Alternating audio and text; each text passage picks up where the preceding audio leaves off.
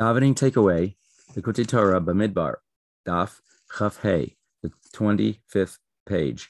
On this daf, in various places, there are references that we can learn about davening. It says, first of all, that there are three lines or pillars by which Hashem's divine energy comes, and the left side, the left kav small, is gevuras. And it says in the mimer here that the gevura is in order that we can then ultimately have a love and ava for Hashem, because through the gevura of contraction and creating a situation where there's a feeling of separateness, by way of that, then there's a process by which we can then coming closer to Hashem and having a love for Hashem and coming closer to Hashem.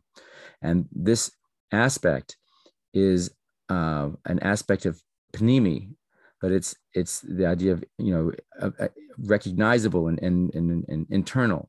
But it's not simply a lower level of that where we view differences and divisions, and it takes us above that and even beyond the idea of makif. The idea of, in the mimer, it talks about a circle, these holy circles, igulim, that there's really no up and down, beginning and end. It's all connected.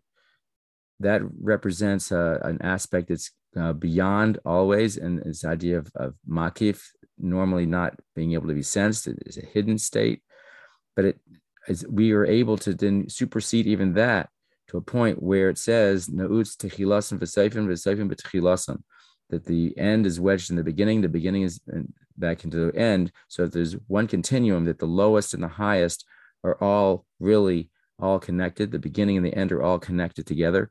And this level is a higher level than the normal makif.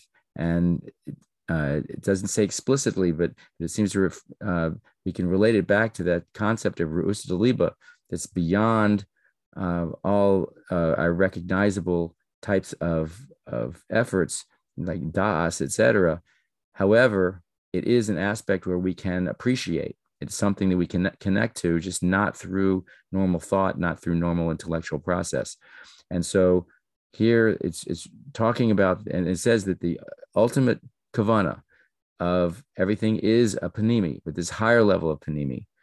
So in the davening now, when we reach that higher level, we can now bridge the two, and in this world, we can now have the highest sense of connection with Hashem, to become one with Hashem.